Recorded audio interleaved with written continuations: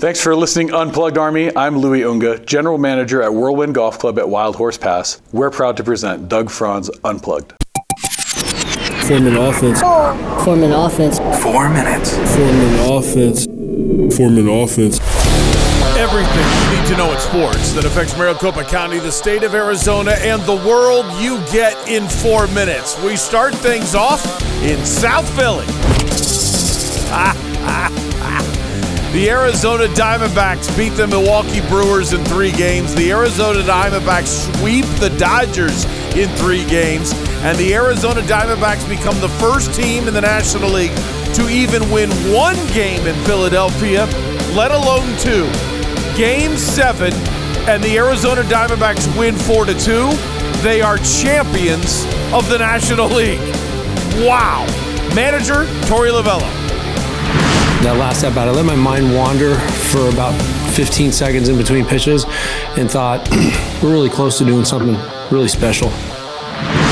Special was the final out that settled into the glove of the probable Rookie of the Year, Corbin Carroll, in right field. He went 3 for 4 with 2 RBIs on the day. Brandon Pfaadt did not go the requisite 5 innings to get the win, but still pitched well. 2 earned runs in 4 innings. The bullpen, even more amazing. They only gave up 1 hit over 5 innings, let alone another shutout performance. Perdomo also went 2 for 3. The Diamondbacks decided to stay and party in Philly.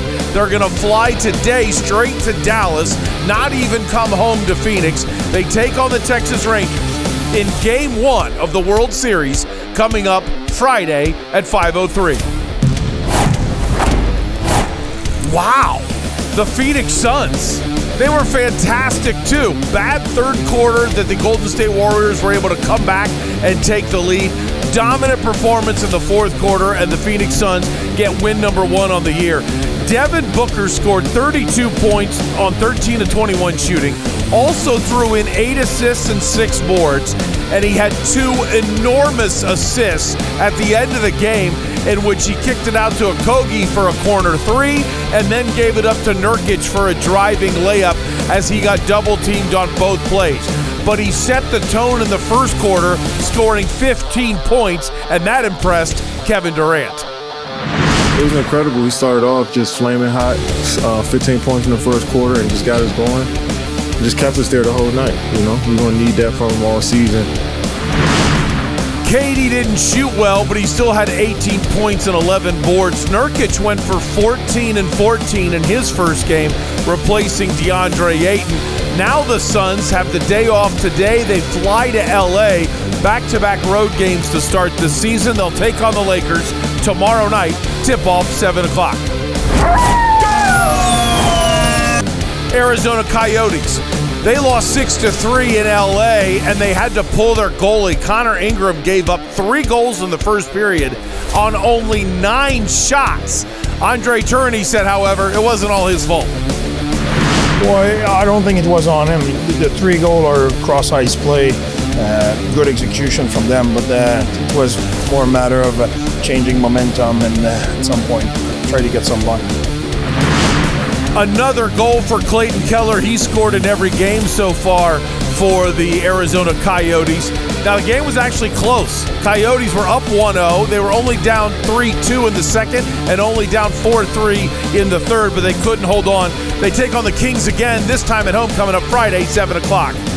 And finally, try to explain this. Murfreesboro, Tennessee, bomb squad. And when they called the guy that they thought had a bombed car, he answered from across the street.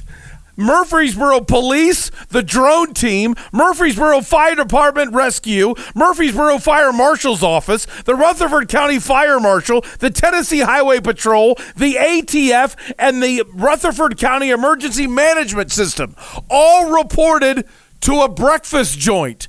Some guy had hooked up wires, duct tape, and suction cups to the side of his car because he was sick of people opening their car door at grocery stores and banging into the side of his car. So he set up rubber strips in order to protect from dents. people called in the bomb squad when they saw the wires thinking his car was bombed. They cleared out an entire shopping center. He was across the street waiting to see what was going on, having no idea it was his car that people thought was a bomb. When they called his cell phone number, he just answered. And they realized they were just talking to a guy across the street. Jackpot, Unplugged Army. I feel like a true commander-in-chief to be able to give you such an unprecedented savings. Go to unplugged@whirlwind.com and check out the new membership club from Whirlwind Golf Club at Wild Horse Pass, Whirlwind Plus. Here's what you get. You sign up for a tee time anytime between now and 5 days from now, and you can save anywhere from a minimum of 30% up to 60% off. Plus 15% off at Civlik, the restaurant, and another 15% off in the pro shop. I'm telling you, you walk into the pro shop, get Bowles a shirt and a hat, you walk over for happy hour with your wife, you might pay for your monthly membership right then and there. It's $34 a month, cancel anytime. Or if you want to save even more, because that equals out to a little more than $400, you can get it for only $299 a year. Whirlwind Plus at Whirlwind Golf Club at Wild Horse Pass. Go to unplugged@whirlwind.com and feel the wind.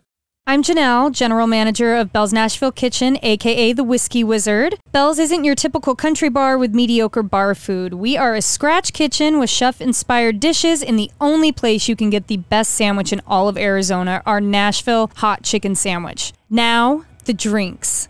I spend days infusing our own whiskey creations. Come in for Whiskey Wednesdays to learn about and drink our famous whiskey selection. We have live music most days and all weekend as part of our Honky Tonk Brunch. Bell's Nashville Kitchen on Main Street in Old Town Scottsdale. You found home, down home.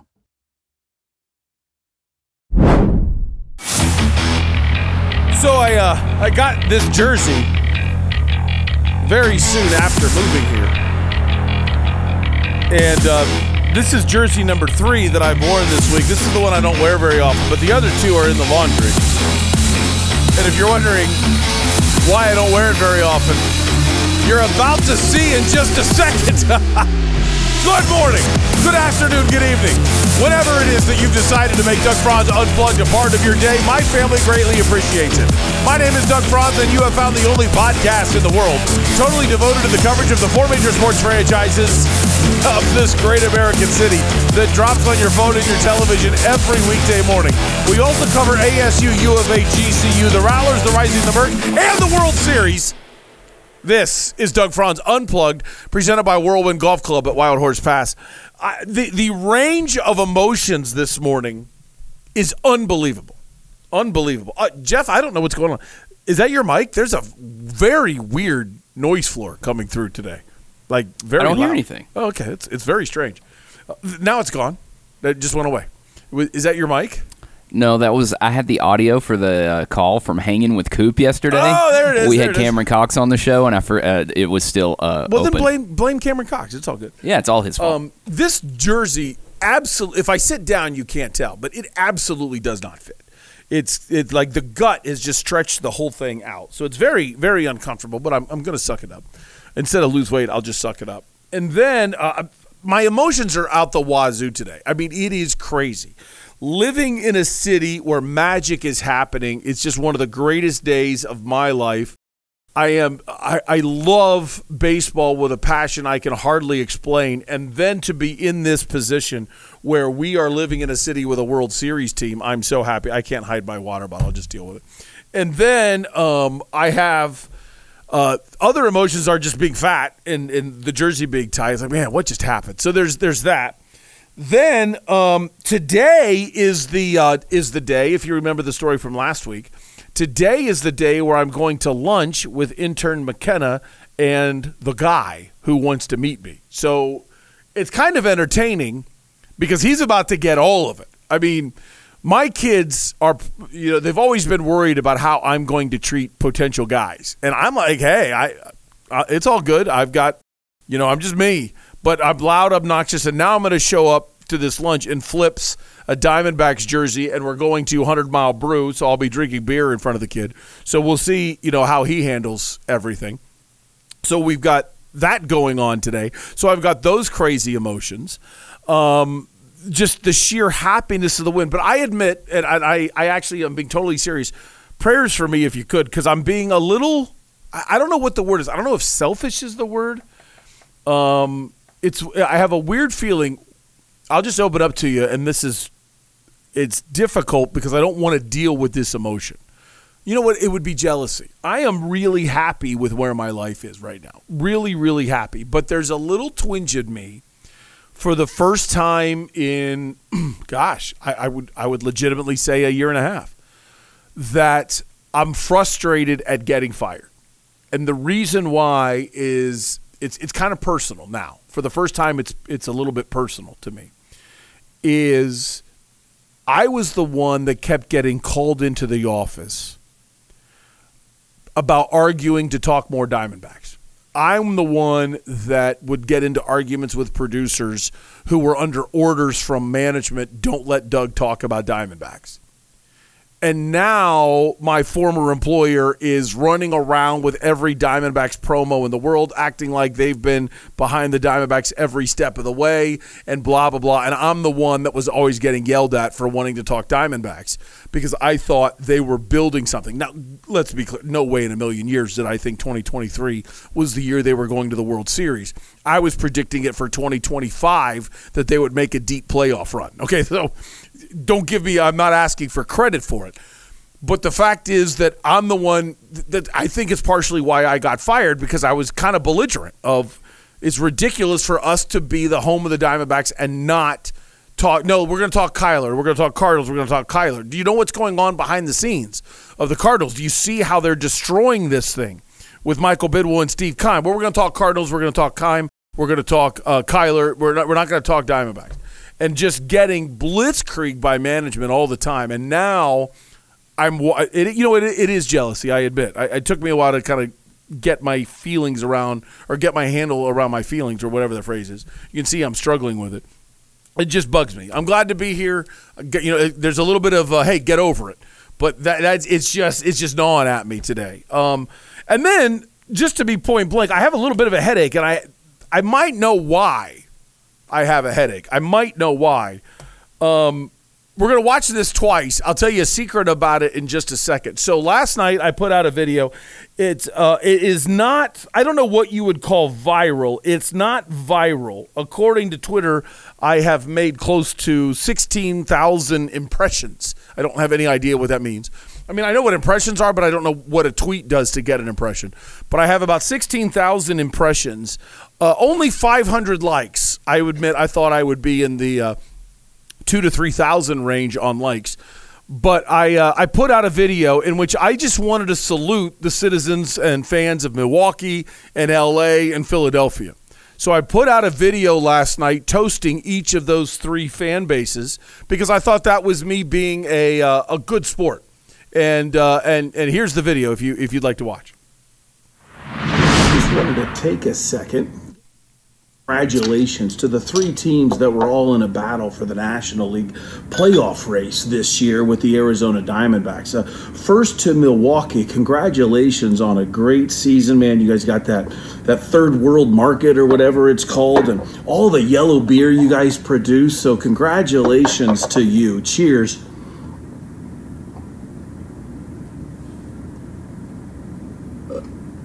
And then LA. Wow. Man, if you guys would have spent just a little bit more money, maybe you guys would be in the playoffs too.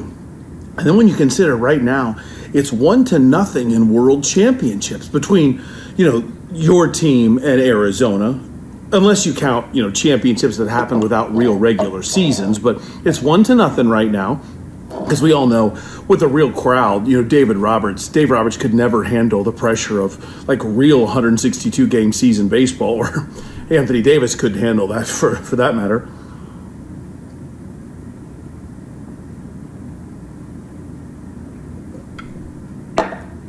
And then, wow, what can you say about the Phillies? Man, Philly.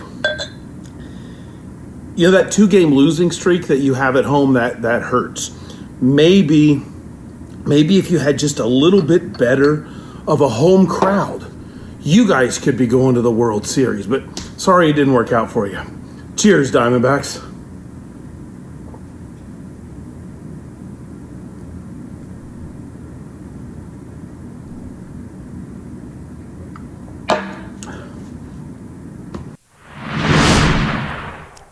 Number one, why didn't I yell "embrace the chaos" after that? That was a fail on my part. That was a fail on my part. Well, with all that beer in your system, I can understand why you might have forgotten to say that. Yeah, I might. Well, it doesn't hit you for a little while later, to be quite honest. Oh, okay. What it creates, I've never done that in my life. What it creates, number one, is, man, it was hard to sleep. Like, it was really hard to go to sleep last night. I don't know why. You'd figure that would help you sleep. No, it did not. It did not help me sleep. It helped me. I can feel the weight in the jersey, though, so I think that might have to do with 3 beers all at one shot like that. Number two, on the recording of the video and the entertainment value of the video, I gotta say, I threw in a couple little digs that you might not have picked up on. If you've never been to Milwaukee, it's a really cool city. And they have an area that's called like Old World 3rd Street Market. And it's really a cool old German area where there's all kinds of great bars, and Mater's restaurant is fantastic. So I love that area. But I messed it up when we were there as a family, and I didn't call it Old World 3rd Street. I called it Old Third World, and the kids just thought that was hilarious of their daddy calling Milwaukee the Third World, and so that just stuck forever. So now I turned that into a funny insult there when I said Milwaukee's their Third World, and all their yellow beer, because it's the home of Pabst Blue Ribbon and some other stuff. So that was that rip. Then the Dodgers not spending enough money was highly entertaining to me. And then, of course, everyone, including Braves fans, going crazy of how hard it is to win in Philly, that nobody can do it, and now be able to slamming the Phillies of saying you've got a 2-game home losing streak.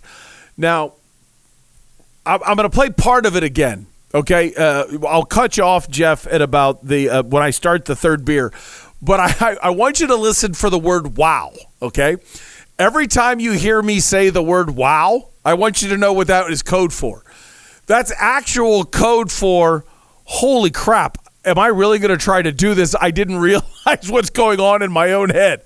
So whenever I say wow, it's honestly like I kind of feel a little funny. Just wanted to take a second, give a big congratulations to the 3 teams that were all in a battle for the National League playoff race this year with the Arizona Diamondbacks. First to Milwaukee, congratulations on a great season, man. You guys got that. How about that Third World Market or whatever it's called, and all the yellow beer you guys produce. So congratulations to you. Cheers. Okay, here comes the first wow. And then, L.A. Wow. Man, if you guys would have spent just a little bit more money, maybe you guys would be in the playoffs too. And then when you consider right now, it's 1-0 in world championships between, your team and Arizona, unless you count, championships that happen without real regular seasons. But it's 1-0 right now. Because we all know, with a real crowd, Dave Roberts could never handle the pressure of like real 162-game season baseball, or Anthony Davis couldn't handle that for that matter. Now there's 2 wows coming up now, because I quickly realized, man, I don't know if I can get through the third one. And then, wow. What can you say about the Phillies? Man, Philly. That 2-game losing streak that you have at home, that hurts. I'm highly entertained by that. That was that. So if you ever watch that, you'll know the secret sauce of the wows of my head spinning a little bit. I kind of butchered the Dodgers thing, though. What I wanted to be more clear about was, since the Diamondbacks started as an organization, it's truly 1-1 in championships. And the Dodgers love to spend their money and love to act like they're all that. But it's only 1-1. However, the one that they won is in 2020. And if you think about it, it's kind of funny. The Lakers and Dodgers both won championships in 2020, but they won with teams that we full well know can't win in real-life pressure situations. So you remove Anthony Davis from pressure and fan bases and put him in a bubble. Man, he's great. Lakers win a world championship. You take Dave Roberts out of the real pressure of a World Series when there's fans and there's distractions. He can't handle it, but he can win a small World Series being played in Texas at a neutral site in 2020. So I'm not counting their 2020 championships. So since I'm not counting the 2020 championships, it's sitting at 1-1. Or it's sitting at 1-0 since the Diamondbacks started as an organization. Clearly, the Dodgers have all of their championships that they've earned all over the years, and one of them in Brooklyn, the 55 Dodgers won it all after repeatedly getting to the World Series and not being able to win. I think their first World Series was 1920. I'd have to look that up. And they were never able to win it. They were the Brooklyn Robins then, though, as well. I'm trying to think if they got there in the 1920. I don't think so. I gotta cheat and look that up.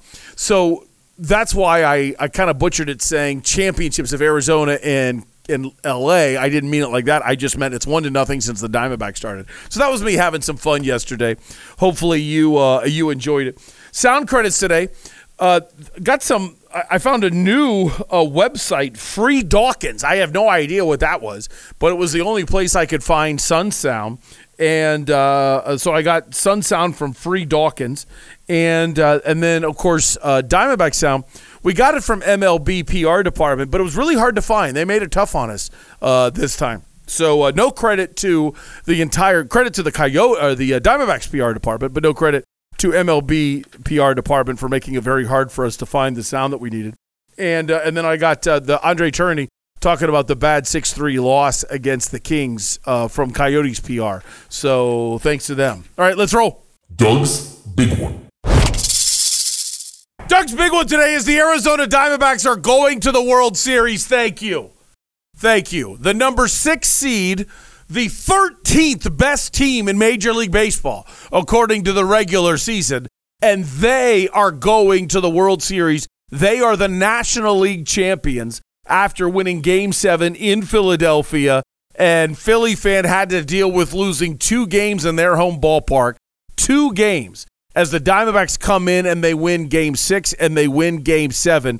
It is just simply a glorious moment to be a Diamondbacks fan and to be with this team through thick and thin. And as I said before, being a guy that used to get into arguments in order to talk about the Arizona Diamondbacks, and now they've actually done it. First thought is really a congratulations to Derek Hall, Mike Hazen, and Torey Lovullo. And the reason why I want to focus, listen, the players are the ones that do it.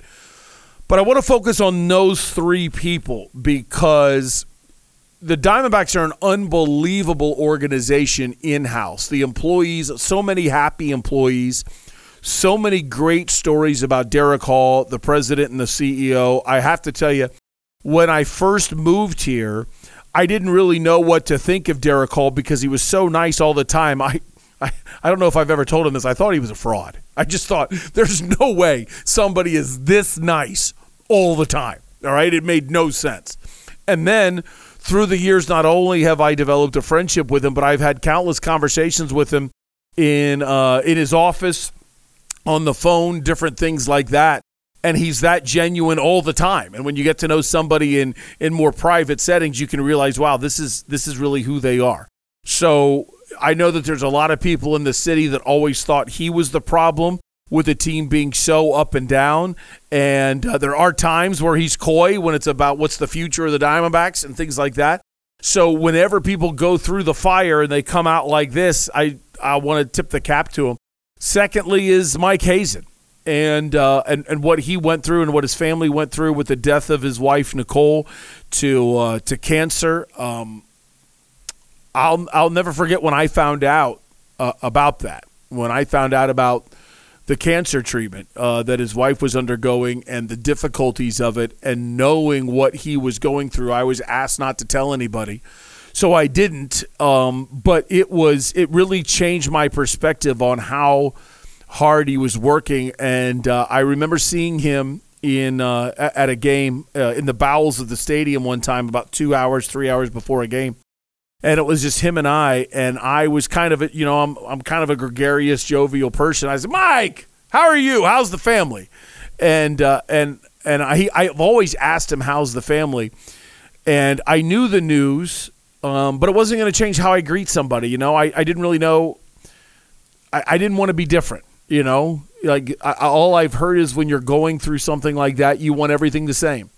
And I didn't want to change. So I was gregarious, and there was nothing left in that man, to be quite honest. He was emotionally spent, and he was going through a weird time in which he considered the stadium the place he could get away.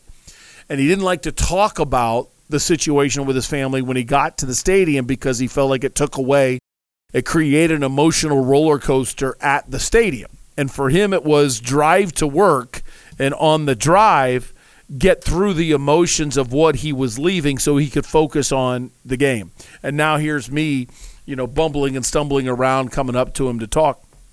And I just remember that look on his face of just sheer emotional exhaustion.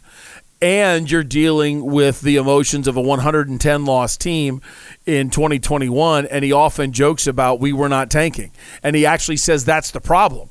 He says it's worse if you're it's better if you're tanking because then you stink, you expect to stink, and you don't really worry about the stinking. He said for them in 2021, they were not tanking, and they lost 110 games. And he goes, that's 10 times worse. And just seeing that in that man was crazy and difficult to watch. And for him to come out to the other side to have this joy, I know it still pains him because he can't be celebrating this with his wife in an earthly fashion. But I just really tip the cap off to Mike. And then to Torey Lovullo as well. I don't backtrack on what I said in August. In August, I never said let's fire Torey Lovullo, but I did say you can't go from 16 games above 500 and then totally fall on your face like they did in late July and early August and most of August without there being repercussions. And I said if this man doesn't make the playoffs, that he should be fired. He's clearly not able to bring this team out of these doldrums that get created during the season. I'm not going to backtrack on that because I think that's a fair statement when you remember how bad they were playing in August. That's 6 weeks of terrible baseball. Keep in mind, this is the third worst team in baseball history to make a World Series. Okay, there's a legitimate point to be made there.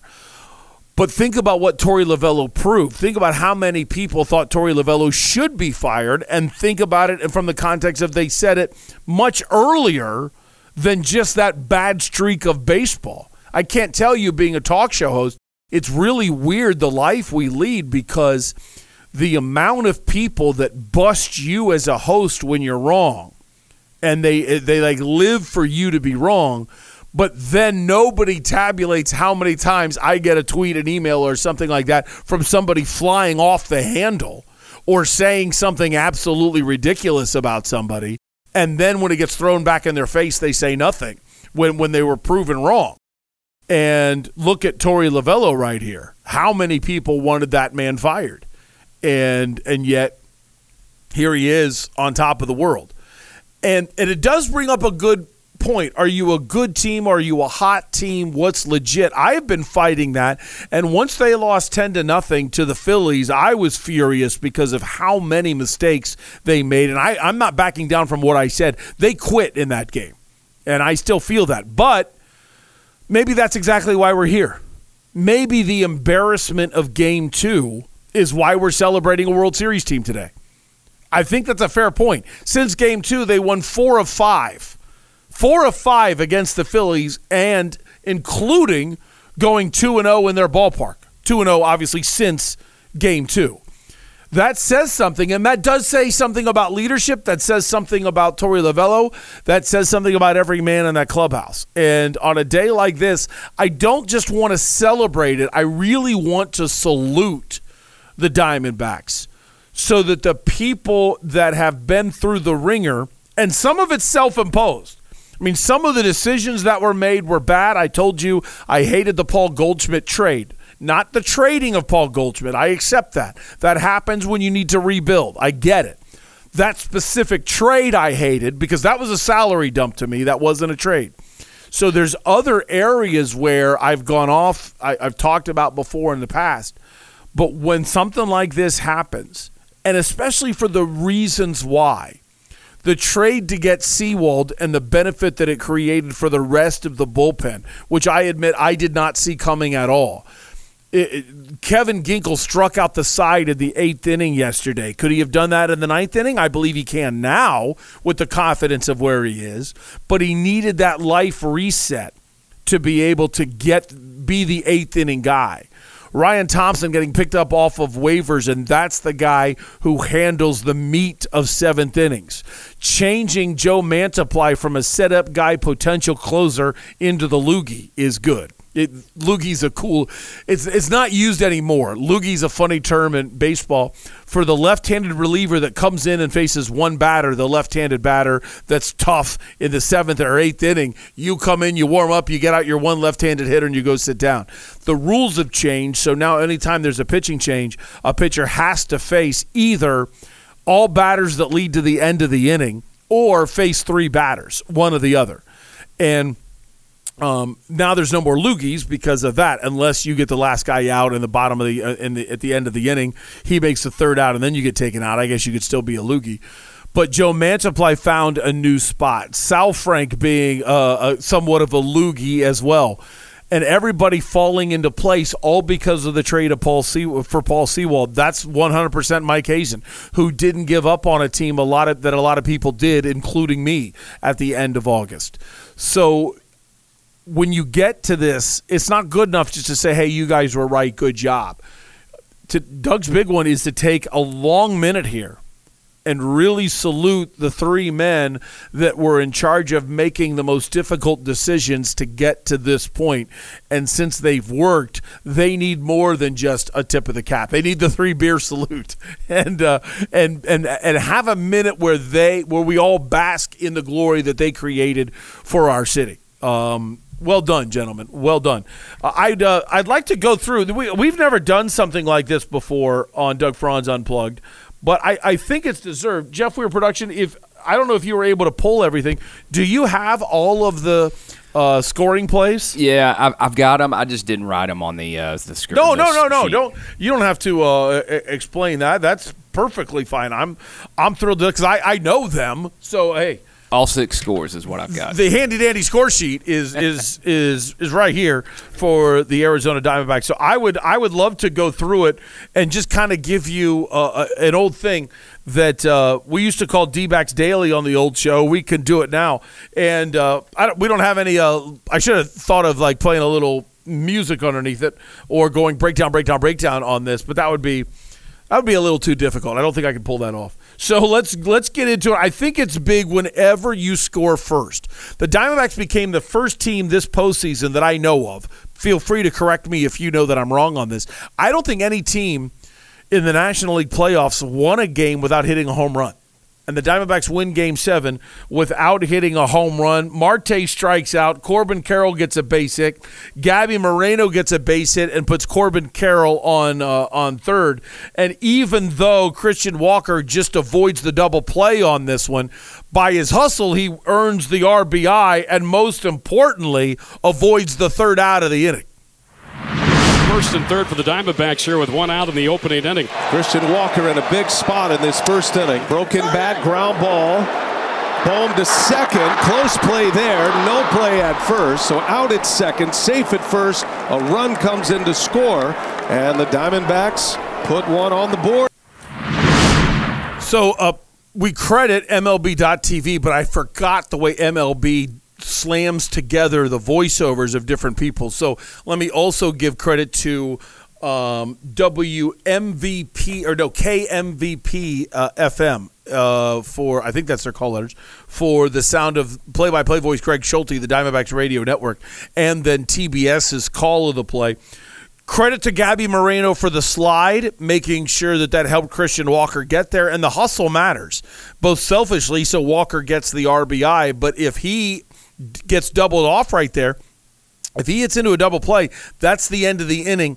The run doesn't count. The official rule, if you're wondering, is a force out.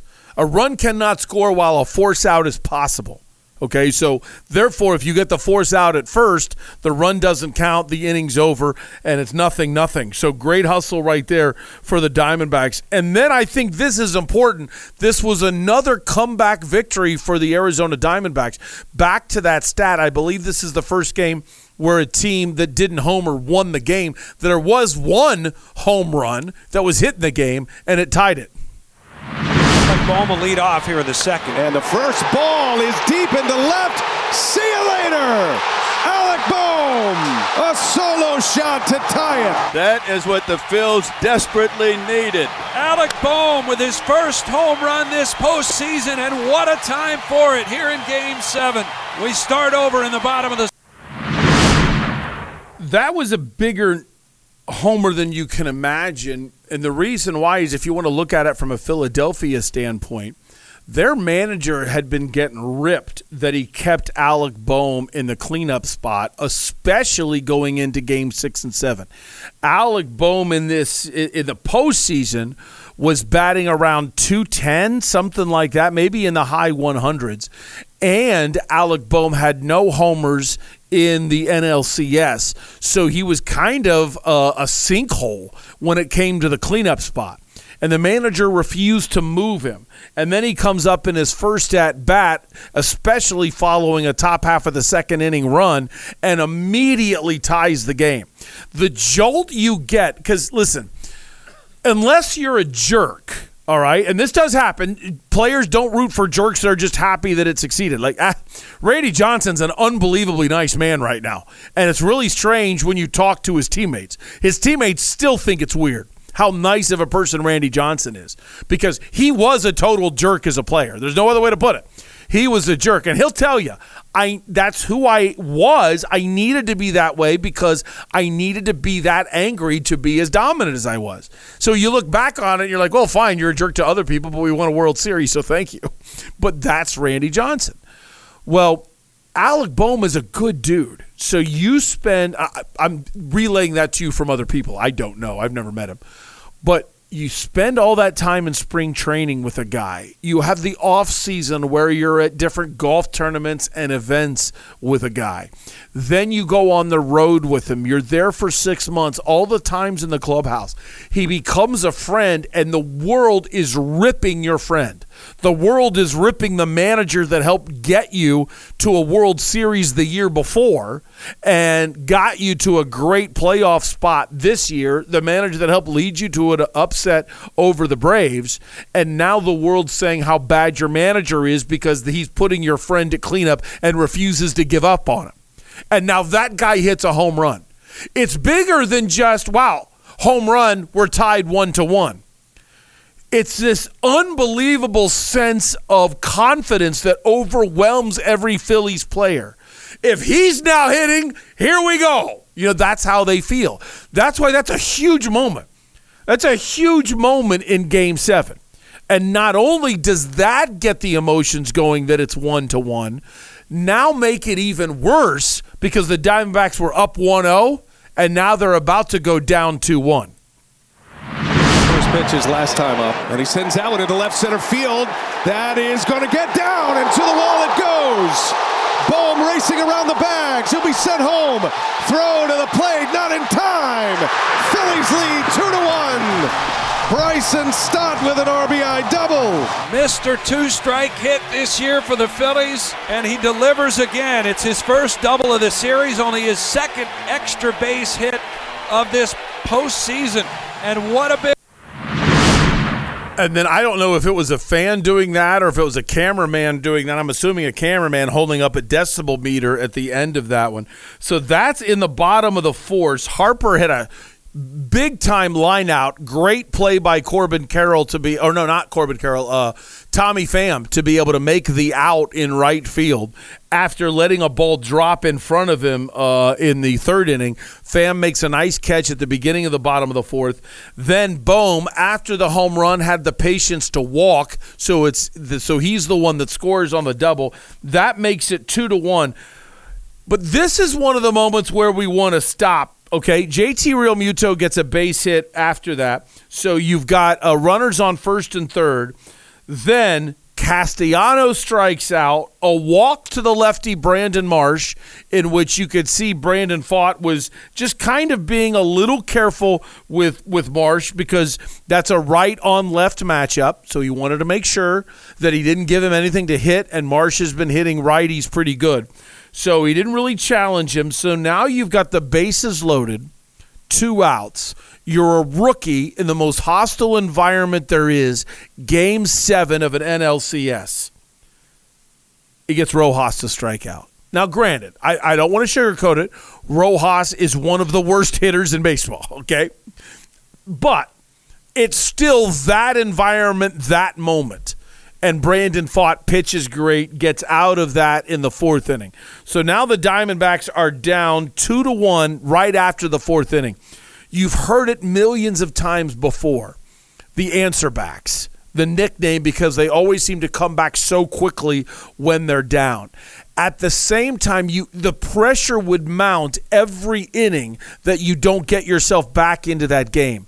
I also think pitching from behind or pitching from ahead in the score allows you to challenge more guys. You're too scared when you're pitching behind, so you start nibbling, which leads to you being behind in the count, which leads to hitters having better counts, more aggression, and they get more base hits. All of that can happen when you're trailing. So you're down 2-1, and all it takes is the very next inning. Ketel Marte strikes out after there's already been a base hit. So Rivera gets a base hit, sacrifice to second. Ketel Marte now in a position to do something, and Ketel strikes out. Ketel struck out 4 times in this game. Okay, not good. Not good. Now, he did have a huge RBI double, but 4 strikeouts in the game for Ketel Marte. So now you've got your leadoff hitter, looks like he might end his hitting streak. He struck out 3 times, and this time he strikes out with a runner in scoring position. Now you've got 2 outs, and you've got your young Corbin Carroll, who's been mostly sleepwalking through the series offensively, now comes up, and he's already 2 for 2 with a run scored. Carroll is 2 for 2 with a run scored and a stolen base. Runner at second. Carroll up the middle and a base hit. Rivera around third. He will score the tying run. And Corbin Carroll, his 3rd hit of the game. An RBI single. It comes with 2 outs, and it's a 2-2 ball game. So that's huge. You just tied it the very half inning after the Phillies take that 2-1 lead. Huge. Now, the very next hitter, it's weird. Corbin Carroll steals second. So Corbin Carroll's been on twice. He's got 2 stolen bases. So can I say look at Doug Franz Unplugged? I mean, I don't get it. After me yelling and screaming all series that when you handcuff these guys, don't tell me about how good the Phillies are. I wish Torey would recant a little bit on this one. Going into this series, handcuffing Corbin Carroll was a terrible mistake. Now when you take the handcuffs off, suddenly look, he does better at the plate. You see the difference? He's 3 for 4 on the day with a sac fly because you said just go be you. So he gets a 2nd stolen base. Now he's on second. Gabby Moreno comes to the plate. This is a wonderful base hit by Gabby, but oh my gosh. His base running drove me nuts. Keep your eye on Gabby after Corbin scores. Base of the game. And Moreno into right field, a base hit. Here comes Carroll. Castellanos has a cannon. The throw is cut off. Carroll scores. Moreno in a rundown, a backhanded flip, and out at first. But the Diamondbacks take the lead. Moreno and Carroll, the 23-year-olds, getting it. That is cool, the 2 23-year-olds. Now, let me tell you something. Let me go advanced baseball here. Advanced education in the game, which I don't use, which I think it's wrong of Gabby Moreno, even if they try to say this was the right move. Castellanos does have a cannon in right field, and you are taught, after a base hit like that, force the cutoff. If you have 2 outs and you round first base hard, the first baseman cuts it off and throws it to the second baseman, who's covering first, actually, or the shortstop who's covering second. Have I ever gone over that? That's like, that might be crazy, and I do this. For those of you that know the game, I know you know this. I know that. But There are people that might be watching WTSMTV.com for the first time. There are people that are listening to Doug Franz Unplugged presented by Whirlwind Golf Club at Wild Horse Pass for the first time, and I want them to love the game like I do. So you practice this like crazy. There's all these rotations, okay?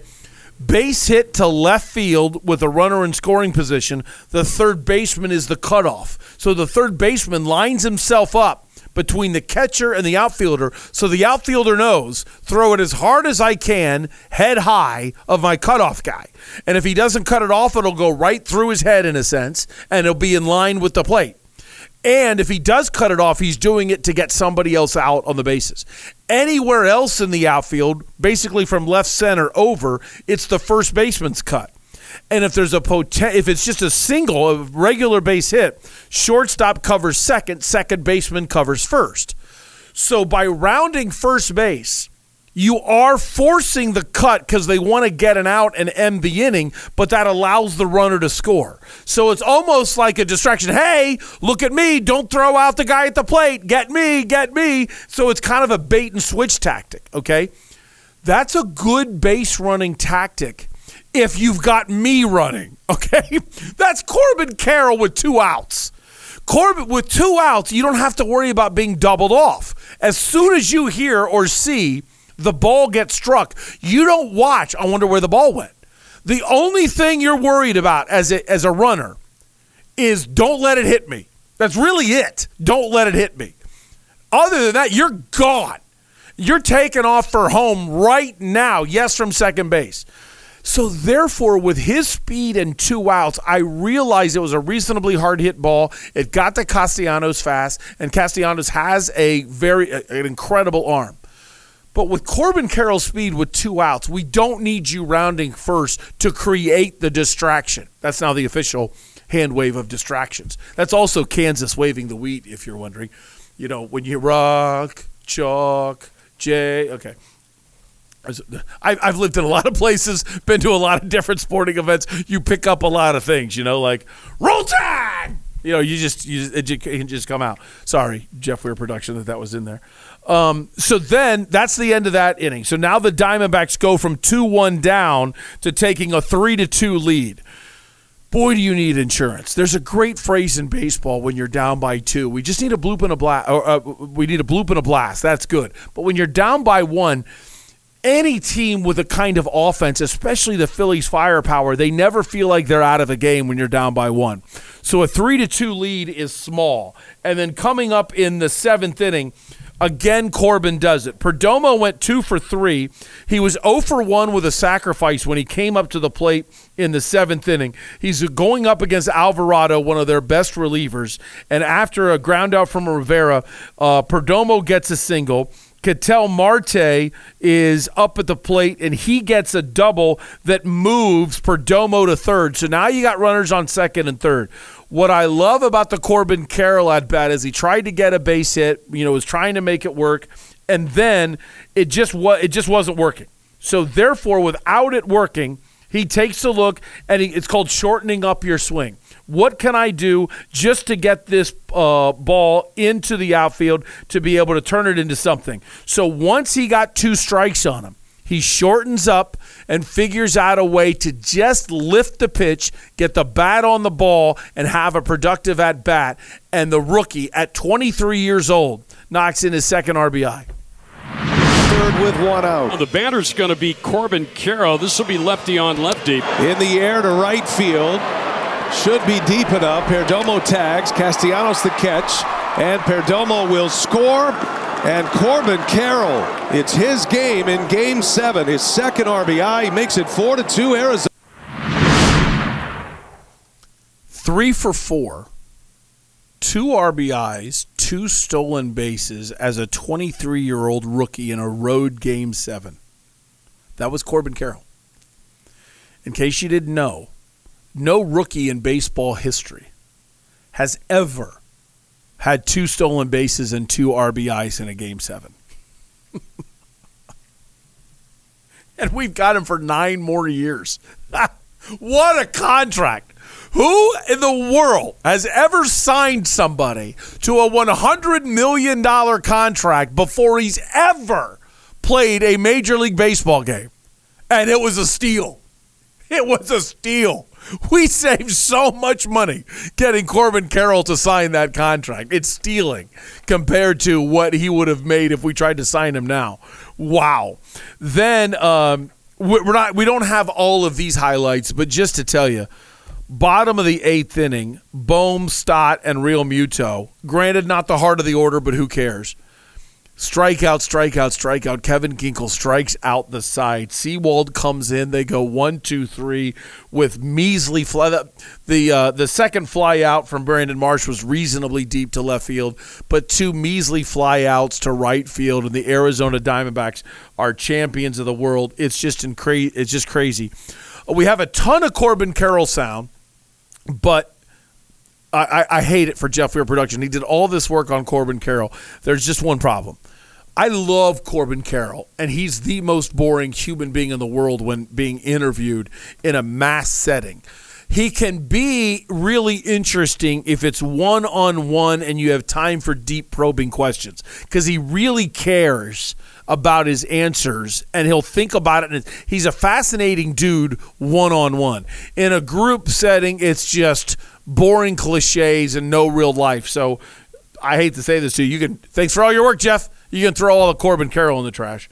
But let's go through the Tories, and let's just go through them one by one. Here's Tory's initial feelings about being the champions of the National League.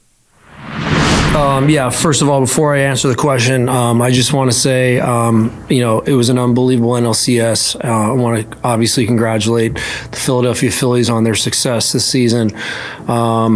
They have a great general manager. They've got a great manager, and it was our honor to come and compete against them. But there's a lot of emotion. You're trying to compartmentalize things. You don't really know what's happening outside of the thought of getting 3 outs. That's all that I was focusing on. And we got to 2 outs. I felt like Paul was in total control of that. That last at bat, I let my mind wander for about 15 seconds in between pitches, and thought we're really close to doing something really special for the entire state of Arizona, for this organization that's had a lot of hardships over the past 36, 48 months. For us to be where we are right now, it was a good moment, and I allowed myself to go there. I try not to, because it's a dangerous thought, because you can be let down emotionally.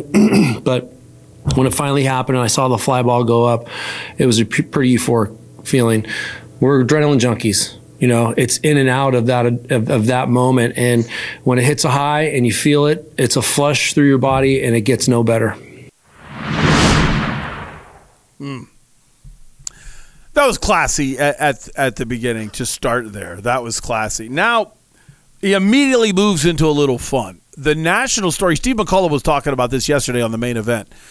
The national story is what's going to happen with Chris Mad Dog Russo.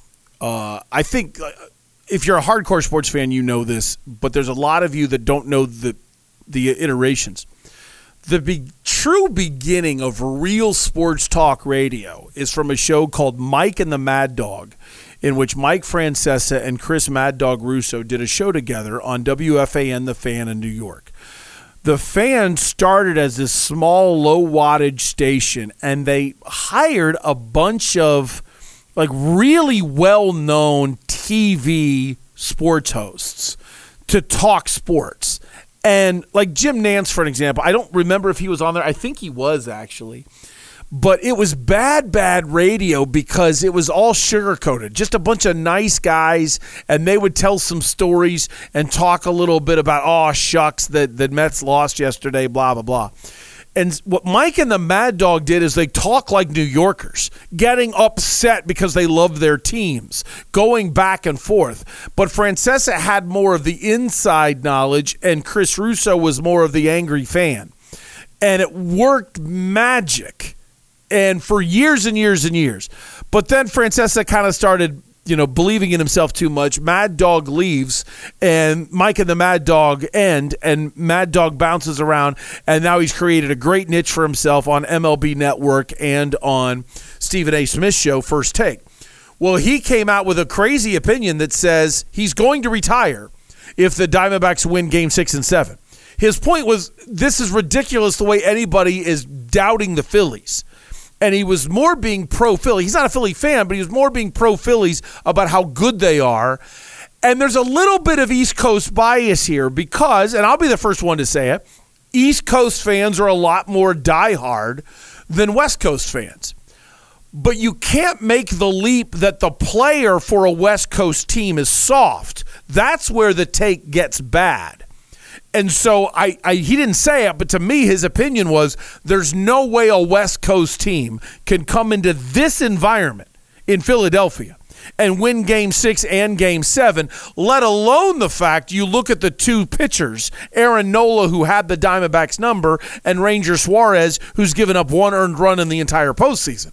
You can see it's not a bad opinion that the Phillies are going to win Game 6, and there's no way they're going to lose both 6 and 7. But he went a little far and said he's going to retire if the Diamondbacks win Game 6 and 7.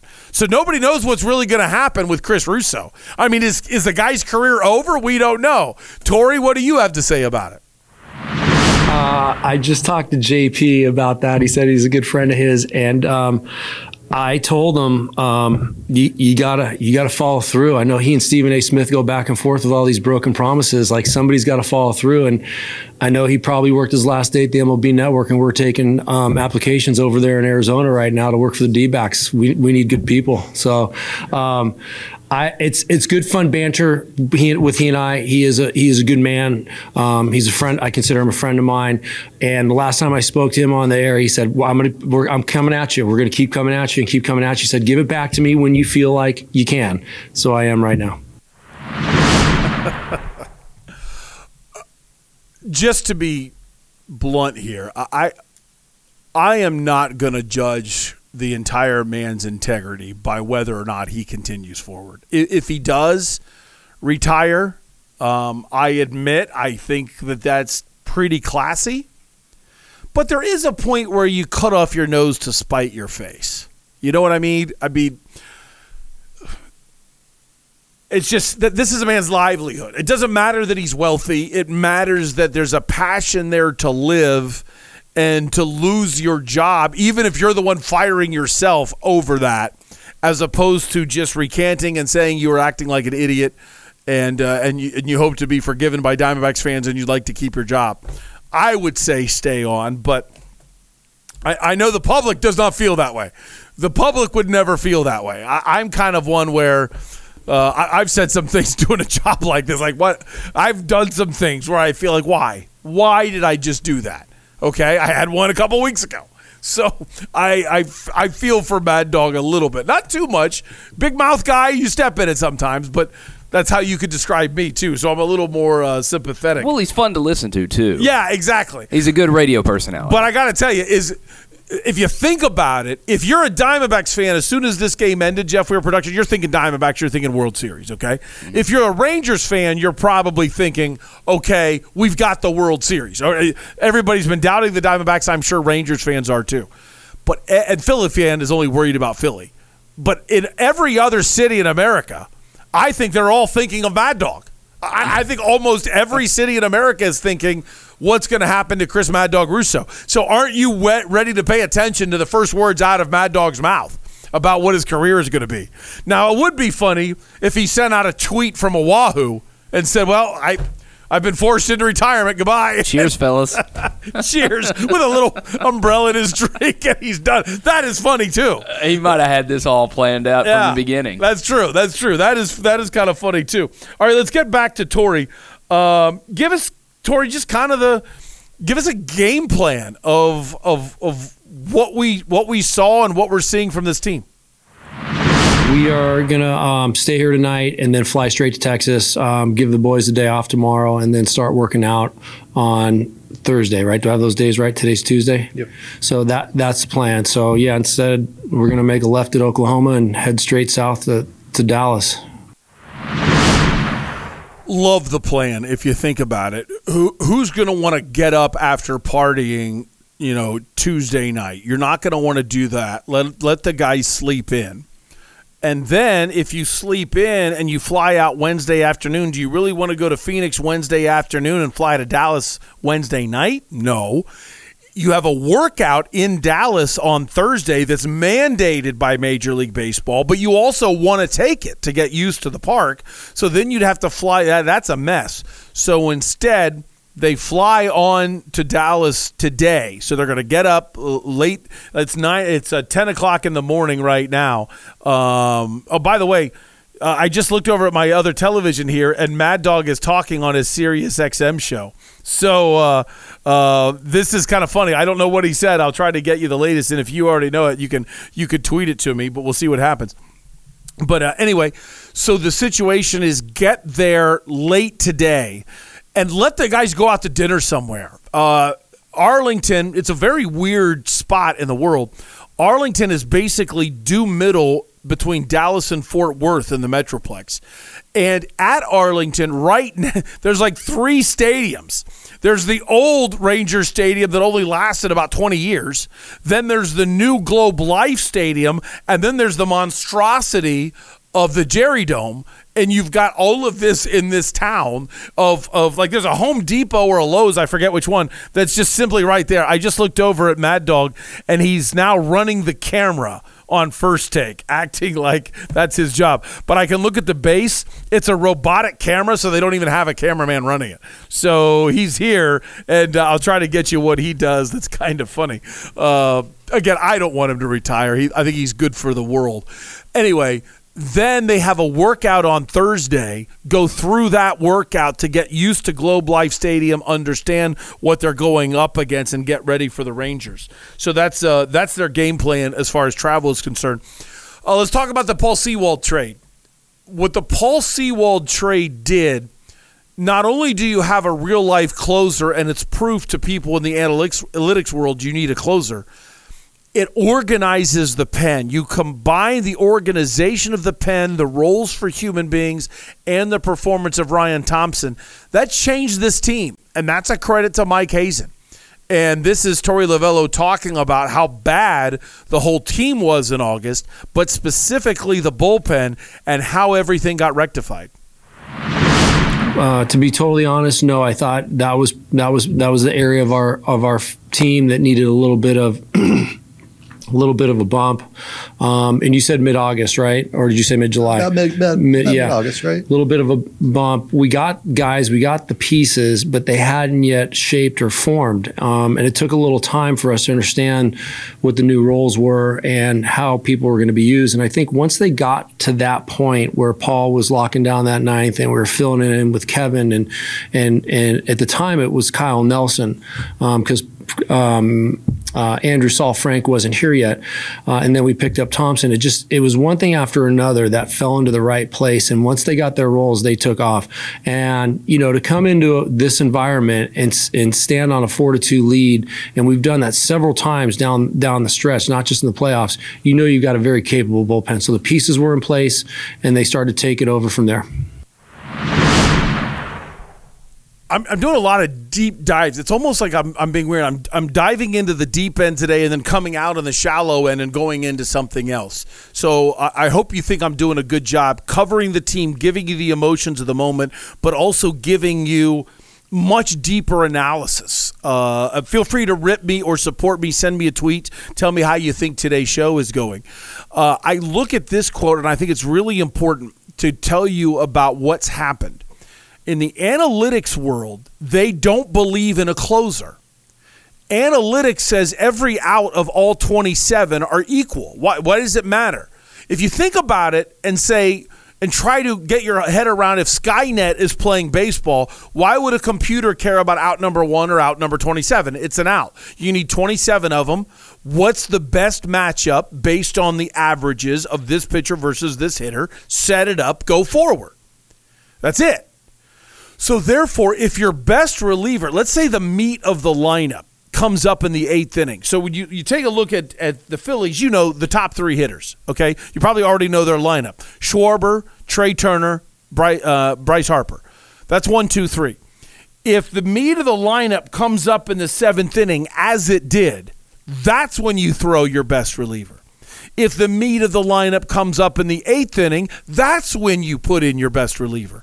Why would you get beat? I'm thinking like them. Why would you get beat with your second or third best reliever? That's dumb. Why save your best reliever for the last inning when he might be facing the 7th, 8th, and 9th hitters? That's dumb. Get him out there now. Okay. I even understand the point analytically. I understand the point logically. But what is illogical is emotion. Emotion is always illogical. And no one understands. A calculator, the analytics dude, does not understand the emotions of the 9th inning. It is human nature, and it is unavoidable for your entire organization, every single person, when they have a lead in the 9th inning, to think the game is over, all we need is 3 more outs. The famous line of Yogi Berra, it's not over till it's over, okay? It means something. It's not over because it's not over. You still need 3 more outs, but that's not how humans think. All of us say we've only got to get 3 more outs. And when the bullpen blows it in the 9th, an entire city is let down. The team walks off the field thinking, I got a base hit today. I made a play in the field. I did my job, and the guy in the bullpen blew it. And it just weighs on you. And you carry it to the next game. You might lose tomorrow because of what the guy did yesterday in the 9th inning. Is it the right thing? No, of course it shouldn't be like that. Be a professional. Do your job on Tuesday just because Monday ended poorly. Do your job. That's not the way humans are. Closers bring balance to the force. So you've got to have a 9th inning guy that handles the emotions of failure even more than success. And then there's the pressure of out 25, out 26, and out 27. That's hard to do. It's hard to get those outs. And maybe you put your best reliever in the 8th. Now your second best reliever just doesn't have it to get those out, 25, 26, and 27th out. So now you get the bullpen. And that's what matters with Torey Lovullo, of getting the order correct for the bullpen. You know, we were in and out of it so quickly in 17. We won that knockout game. I think that was an emotional high. And then, you know, we walked into a very tough Dodger team and they just washed us out. So it happened so quickly that I never really had a chance to enjoy the experience. It's hard to describe what each day brings. And there's a newness to each day, there's an excitement to each day, and then there's a curiosity to each day. And then when you walk in today for Game 7, there's an anxiousness and a nervousness that takes over, and it's unavoidable. But as I was watching the guys practice and get into their day, I started to feel a little bit more calm about where we were heading, and I knew they were in a good spot. But the days are cloudy. It's hard for me to separate days. It's hard for me to remember what happened 2 days ago versus what happened 3 days ago. I just know we've been on this quest as a group to go out and perform at the highest level possible, and we've been doing that with a certain energy. I know at the end of each day I am emotionally and physically exhausted because of the investment, and I know that everybody's been sharing that same experience, but somehow, some way, the next day we reload it, enjoy it, and get to work. Deserved. Let's add to that, okay? The next one from Torey is basically getting through the pain. As he talked about 2017 and enjoying that, but the differences of now getting to the World Series, especially the way the format is. Think about how quick and on the go you are. You barely make it in. They back their way into the playoffs. The only reason why they're here is because, you hate to say it, but it's true, the Cubs and Giants didn't want to be, okay? And the Reds too, they flamed out worse than the Diamondbacks did. So the Diamondbacks barely get in. So now you're going to Milwaukee. You have 1 day off on a Monday at the end. The season ends on Sunday. You get 1 day off on Monday. You're going to Milwaukee. Your starting pitcher, your ace, gives up 2 runs in the first inning. You're about ready to lose. Boom. You come back, you win Game 1. But Merrill Kelly stinks. You lose Game 2. People like me are saying the series is over. You're going to lose to the Brewers. And Brandon Pfaadt pitches great as a rookie, and you're able to pull off that upset. Okay. So what, though? Now you're going to L.A., you're facing Clayton Kershaw. Very few people thought they were going to win that series. I like to brag that I did, but keep in mind I said they were going to win in 4 games and doubted Brandon Pfaadt once again, and he was great in Game 3, and they end up sweeping the Dodgers. But that's so quick. It's boom. You get to L.A., you got 2 games in L.A., you come here in a game, and now you finally get to breathe. You finally get to realize what you just did. And that's almost a negative. Because they were so go, go, go, it was almost as if they were winning without thinking about it, going 5-1 in the first two series. Now you go to Philly, and you go down 0-2, and you really embarrass yourselves. I'm not going to sugarcoat that Game 2 loss. They embarrassed themselves in the way that they played. But that fuel got them. To me, it totally has everything to do with winning 4 of the last 5 and winning Game 6 and 7 on the road. And with all of that, there's that middle section. And when I say middle section, I don't mean in this series. I mean between 2017 and 2023. The year of COVID in 2020, when the Diamondbacks, to me, had a team that choked in 2019, and Mike Hazen said, no, we'll be fine. We're going to keep it together for 2020. Didn't believe how bad they were in 2020 and thought, no, it's not this bad. It was a shortened season. That's why we didn't play well. We're going to come back with the same group of guys in 2021. And then that was a disaster, and they lose 110 games. Okay, 2021, it was a strange time for me, and I was lucky enough to be going to some games, kind of knowing the end was near for me as a talk show host. And I saw the pain in Torrey think about all those pressers after every loss. What's he going to say? We threw to the wrong base. We didn't take the ball to the other way. Bullpen blew a game. They were so terrible. Every game was a new way to lose baseball. That weighed on him so much. And now he's a National League champion. Torrey, where are you on this roller coaster?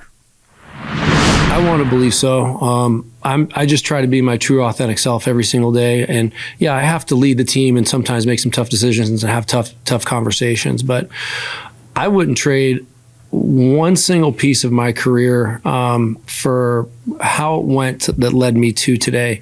And trust me when I say there were some real hardships. There were some very dark days in my career. And we lost 110 games 2 years ago. So for me to sit here and tell you that I wouldn't trade that in, if you told me that I would have this, I'd be coming out the other side of it like this, I would understand why I was having to go through that. I've learned so much about myself, and the things that I really believe in and what I have to do every single day to keep remembering my own personal purpose and the path forward. It was a challenge. But like I said, I wouldn't trade it for one thing in the world because I've learned so much about what it takes to be the manager of the Arizona Diamondbacks, and I couldn't be more proud to be what I am. Let's go. You know how if you've been listening to Doug Franz Unplugged, presented by Whirlwind Golf Club at Wild Horse Pass for any kind of time, you know how I feel about that exact statement. Oh my gosh. I saw that man just unspeakable work stress. I know that there's an argument to be made. Wow, the guy makes, 6 figures, low 7 figures, whatever it is. I don't know how much Torrey makes, and I can't imagine how that stress is, Doug.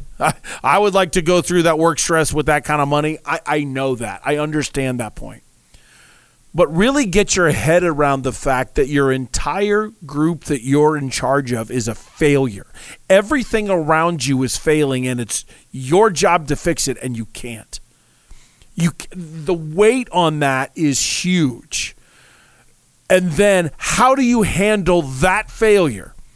That's going to determine the way people treat you, the way people handle the situation, the way people are around you. And every day it's going to be how people look at you for the rest of your life is based on how you handle those moments. And if you think about the failure that's around you in that moment, it becomes so consuming. I feel for you, and it's going to be hard for you to get out of it. But if there's any way that you can use Torrey as an example for where you are in life to know there is hope on the other side, stay with it. Learn from today so you thrive tomorrow.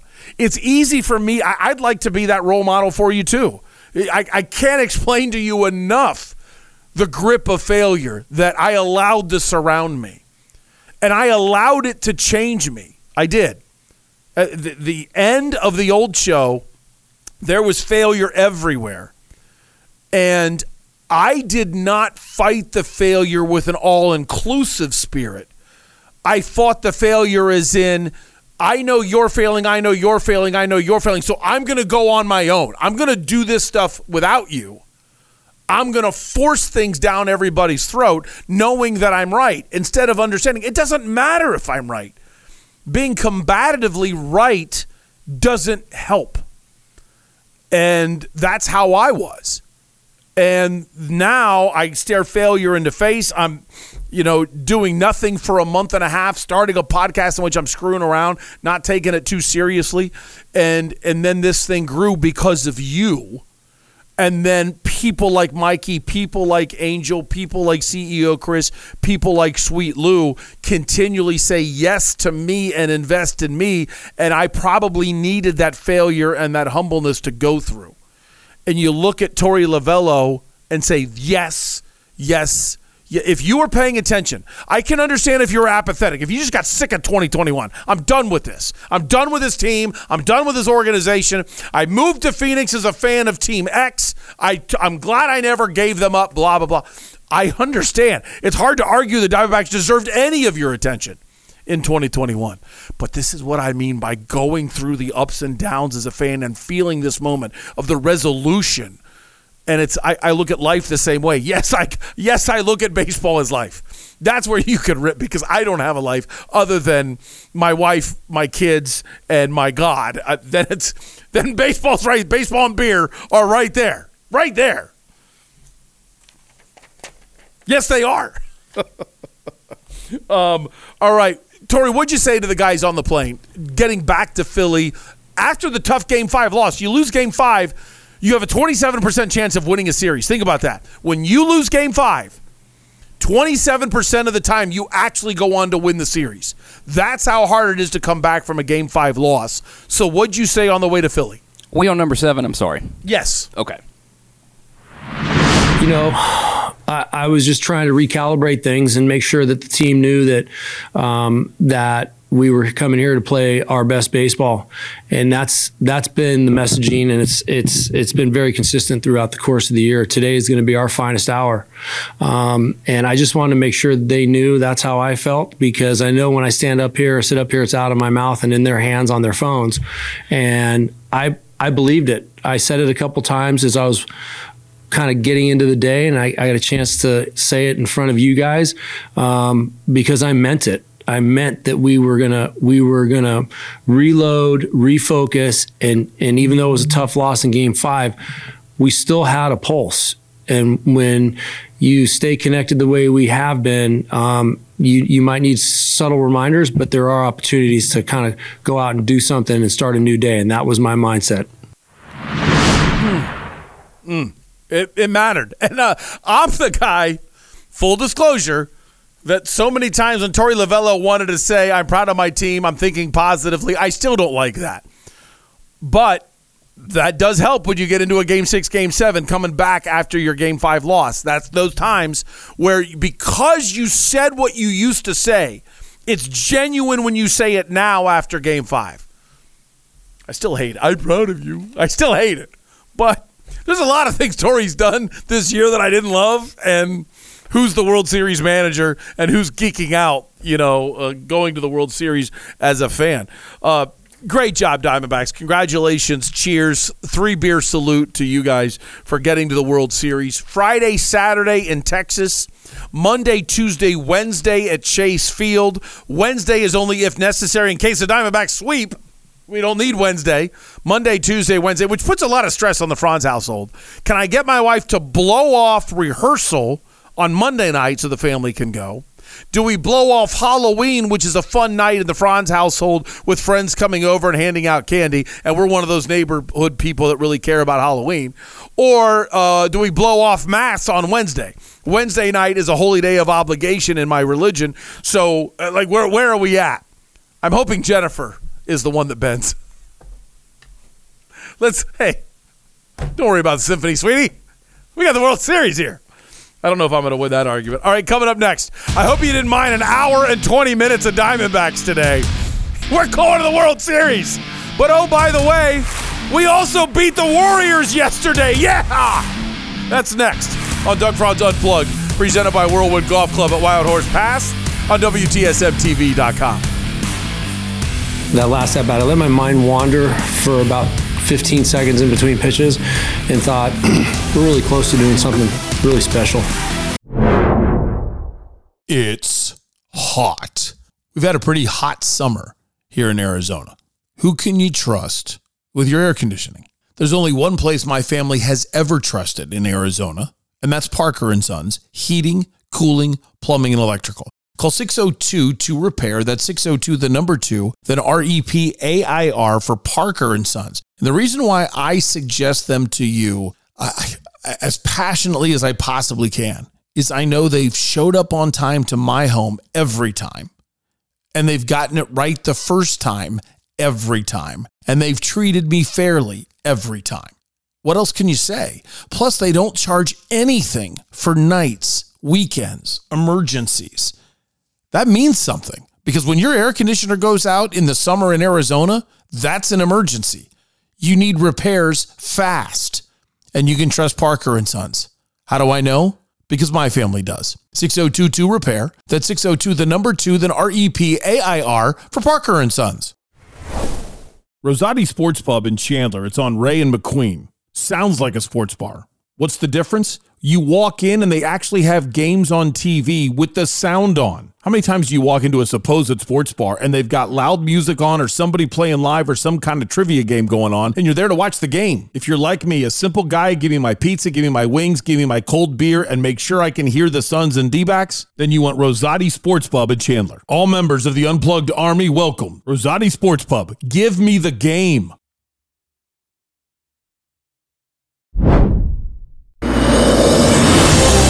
Sorry. It's important.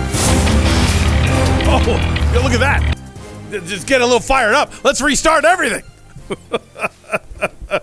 Just throw that in there to confuse everybody. I get it. I get it. I don't mean to say this. Tell me if you even remotely think, yeah, Doug, that's name dropping. It's arrogant. I think I still have this somewhere on this thing. I don't know if I still do. Do I have it? I don't even know where it is. Who are we gonna name drop? There it is. Name drop. I was texting Tori Lavello. Oh. Does that make me a jerk by saying, hey, I'm texting Tori Lavello? I just told him, okay, you know what? If I'm going to bring it up, I should bring it up. I texted him just to say thanks for 2021. It's the year I got fired. It's the year they lost 110 games. And I told him, you're a role model for the city, and thanks. And now, granted, can you imagine how many texts that guy has today? So he's probably going to text me back in a month. Yeah, after the series. Yeah, he'll text me back in like a month. No, because it'll be the World Series. He'll get through the World Series. Then there'll be a vacation or a wallowing in pain. Then there'll be go away for a while, and then at some point around Thanksgiving, it'll be, hey, Doug, this is really nice of you. You know, I'll get something then.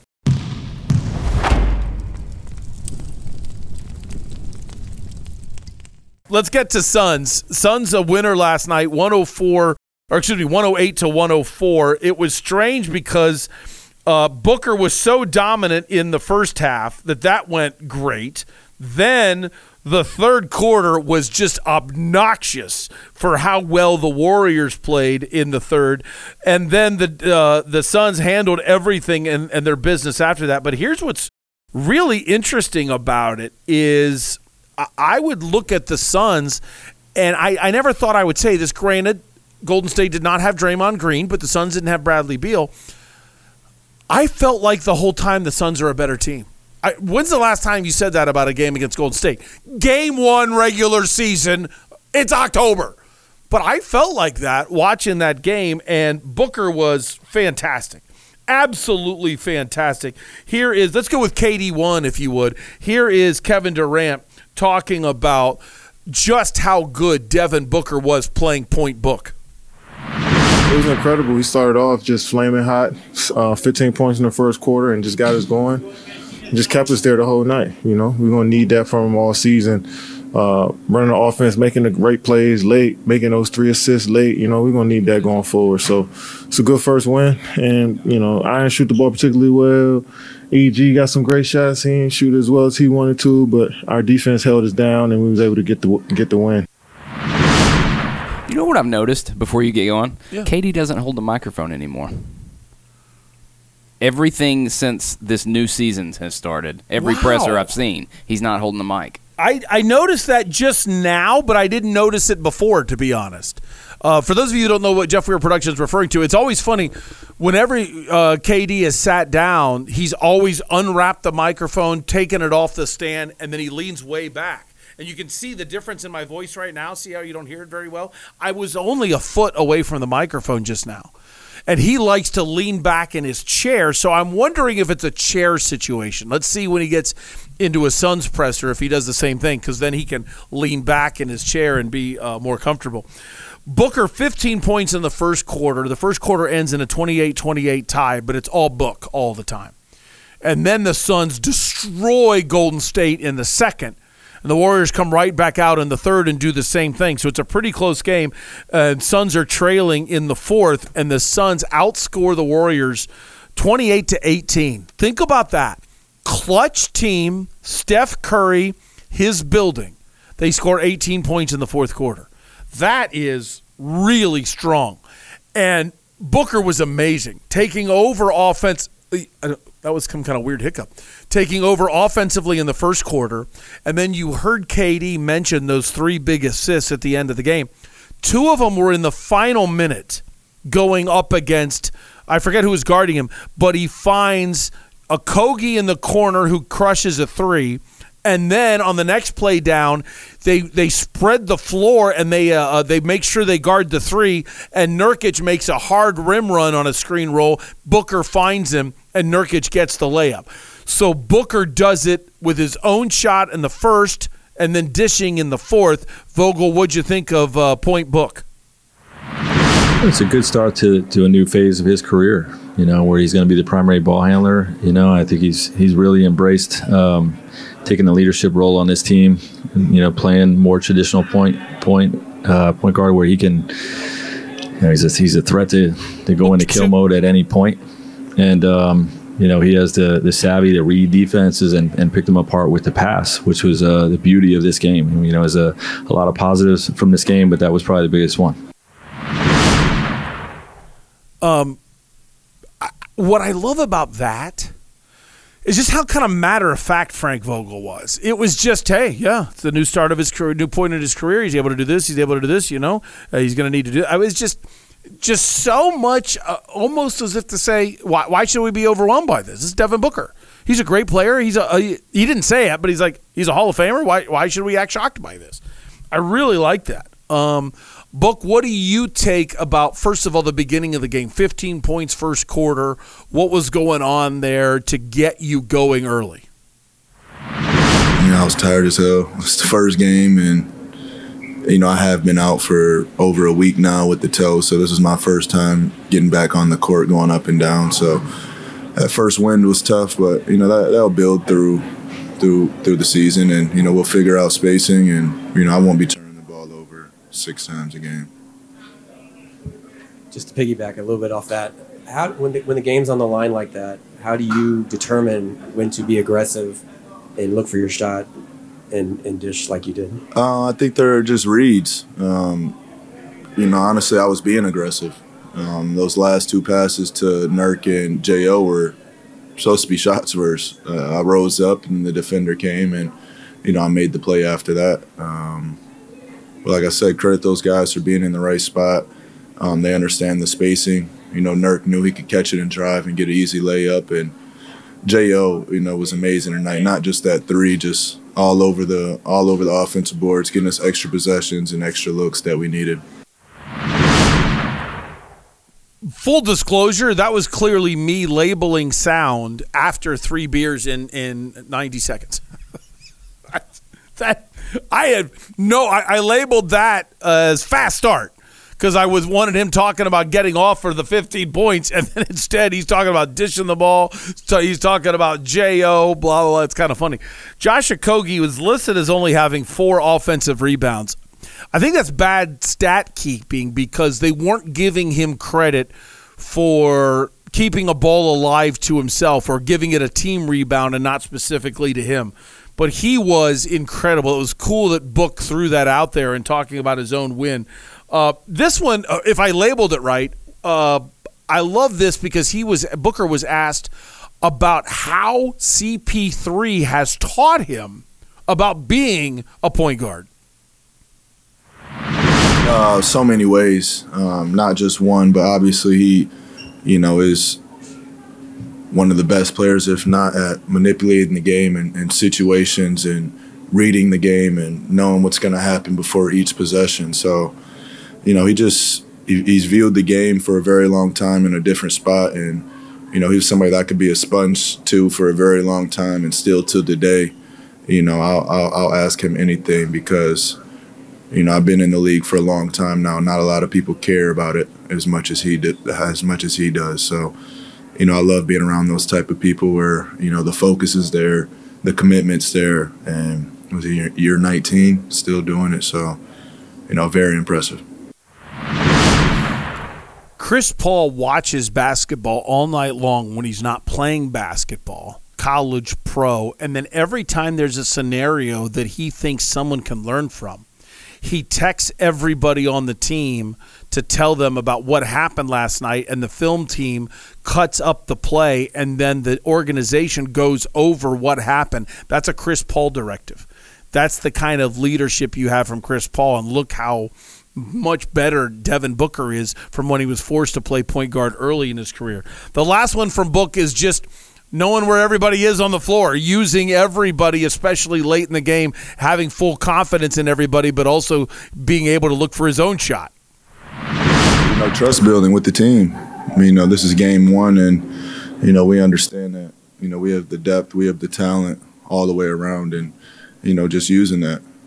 I had it going in the first half, and we knew that they're going to throw some different type of defense at us, and, they did that down the stretch. Credit J.O., credit E.G., Nurk for, finishing those plays. But, this is a good win for us. I think, a test like that, the first game, how we can see the energy sway and, the game go back and forth and then tighten it up down the stretch to get a win. It was big for us. I don't want to go crazy about win number 1 of the year, but the fact that it's the Warriors, the fact that you're in their building, the fact that you blow a lead and you're down in the third quarter and you have that comeback in their house in the fourth quarter for a team that is building chemistry. Like, listen to Kevin Durant for a second, and you can see this one, it really did mean something because you're getting the ball to Gordon, you're getting the ball to Okogie, you're getting the ball to Nurkic. So many other people were involved in this win.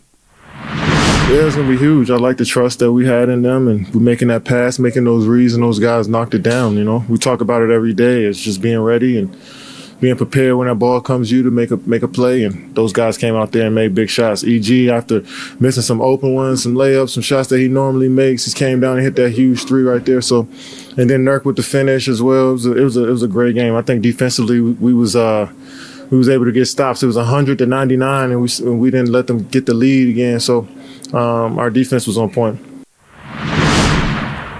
To where he's going, the defense being on point, keep in mind they've got a 15-point lead at halftime, and they had 61 points. 61 points by the end of the first half with a 15-point lead. So think about that. Just put that math in your head for a minute.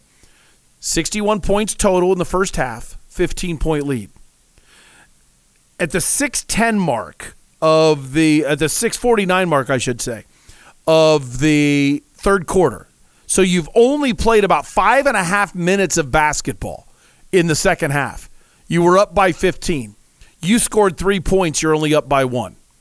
It's 64-63 in 5 minutes. That's what happened. And yet it's the trust of everybody. And it's only game 1. You haven't even developed your rotations yet. That's awesome. Nice win for the Suns. congratulations to them. They play Thursday night now at L.A. before they finally come home after the first 2 games being on the road. All right, coming up next, we got versus Vegas. What's Steve McCollum's thought on going to a World Series with the Arizona Diamondbacks? What's coming up on the main event and his big takeaways from this postseason? Talk to him next. This is Doug Franz Unplugged, presented by Whirlwind Golf Club at Wild Horse Pass on WTSMTV.com.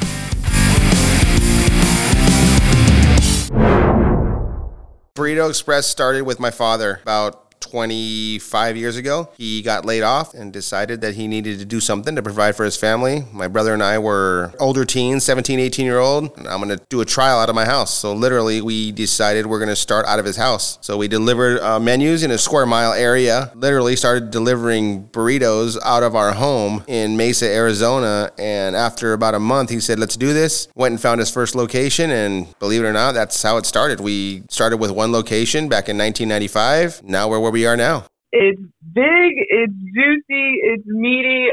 Get your burrito at Burrito Express. If you're having a hangover, a bad day, even a good day, still get your burrito at Burrito Express. It will make you feel better.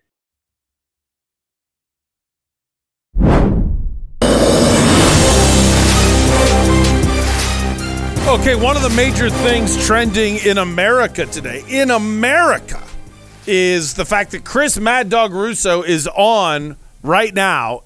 Listen, I haven't had time to know anything that's going on in Mad Dog's life, but he is on First Take today. And Steve McCollum brought this up with Dale Hellestray yesterday on the main event about the comment that Mad Dog said that he's going to retire because if the Diamondbacks go on to the World Series, because there's no way they're winning in Philly in Game 6 and 7. If you could update me on that, Steve, what's the life and times of Chris Russo right now? It was even worse than that. He said before that Diamondbacks weren't even going back. They weren't going back to Philly, period. It was going to be a sweep. Which, by the way, you can't fault him after Game 1 and 2. Philly was dang good. That's fair. So, you got to be fair on that side. Yeah. No, I tweeted at him last night and said, don't be a chicken shit. Go ahead and enjoy your retirement. But look, you know what sets Chris Russo, Stephen A. Smith apart from guys like you and me? Is they just say stupid stuff all the time like that, and then they just act like they didn't say it afterwards, right? And they don't actually retire. I was going to say money. They get to that point, though, because I'm just going to do it now. I'm going to do it right now on your program, Doug. I'm going to do it right now. If the Diamondbacks don't sweep the World Series, I'm retiring. Oh, okay. Yeah. Now. And then the crowd applauds. Here's what's crazy. And then when it doesn't happen, you just go with it because, that's the thing. It's all about ratings. Look, how big are First Takes ratings going to be today? Yeah, How absolutely. big is this Sirius XM thing going to be today? Nobody cares about Chris Russo. Yeah. I heard you guys saying you guys like him and stuff. I can't stand that yelling fan, New York fandom deal. But I actually don't like Chris Mad Dog Russo. Because, oh, dear God, he gets into the weeds. Like nobody gives a crap. What shortstop play made in the third inning of the 1944 World Series. But he will tell you all about that play. And it drives me nuts. Well, as I go into Chris Mad Dog Russo yelling mode. Well, here's what's funny is you're yelling about a guy because you don't like him because he yells, and you're yelling at somebody who goes into the weeds like me. So I'm like, hey, all right. That was the whole point there. But no, I mean, you can yell, get passionate about stuff. He just does it about stuff that just nobody cares about. That's fair. I admit I was wondering what he was going to. Oh no, he's playing it up as a joke. I watched some of it. He's playing it up as a joke, rightfully so. But anybody that thought he was going to retire, get out. Unless he had already put in his retirement paperwork. Then it's funny. And he knew he was leaving. Yeah. Last week I said something ridiculous, and I go, "This isn't true. I'm off. I'm gonna give myself off on Wednesday." Knowing that I was taking Wednesday off anyway. Other than that, it's just it's just for the ratings and stuff, and it's it's what we do here, right? We say outrageous stuff to send points home, and it's dumb though. I never say something I don't mean unless I was poking Wolf. I admit there were plenty of times where I would say something knowing he would go off, but I hope everybody knew I was being totally sarcastic and people read I'm just trying to get Wolf's goat. That's different when I was legitimately arguing because I had a different opinion from a guy that's played sports. There's arguing and then there's just saying dumb things like I'll retire if they do it because I mean Now back to your Diamondbacks point. Listen. I said Brewers in in 3. Most people did. Got that wrong.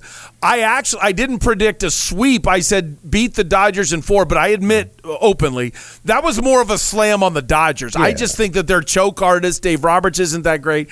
That was a slam on them. They always lose in that round. Yeah, and I do like the Diamondbacks in that one. I had no doubt in my mind that the Phillies were going to win in 5 or 6 games in this series. Well, and hey, I've been shocked, total shock that we're here. But Steve, I actually think the Diamondbacks are now winning the World Series. Okay. I think we're beating the Rangers. I'm glad you hit that up. But before you get to that, anybody, I took a lot of crap last night from longtime listeners that are like, Steve's just hates the Diamondbacks. Dude, Phillies were the hottest team in baseball. Yes. Did you watch game 1 and 2? Yes.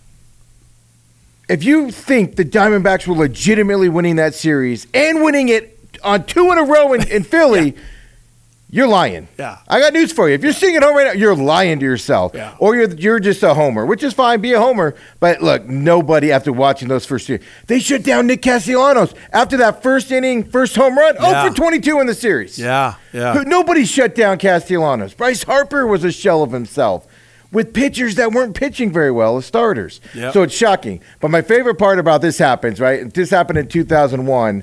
I actually was traveling a lot back then, and I was around a lot of New Yorkers. And the second the D-backs made that World Series, every New Yorker was like, D-backs, nobody knows who they are. We're winning this thing easy. Woo! Yeah. It's what happens, right? So I agree with you. You look at this Rangers team. I'm not hot on this Rangers team.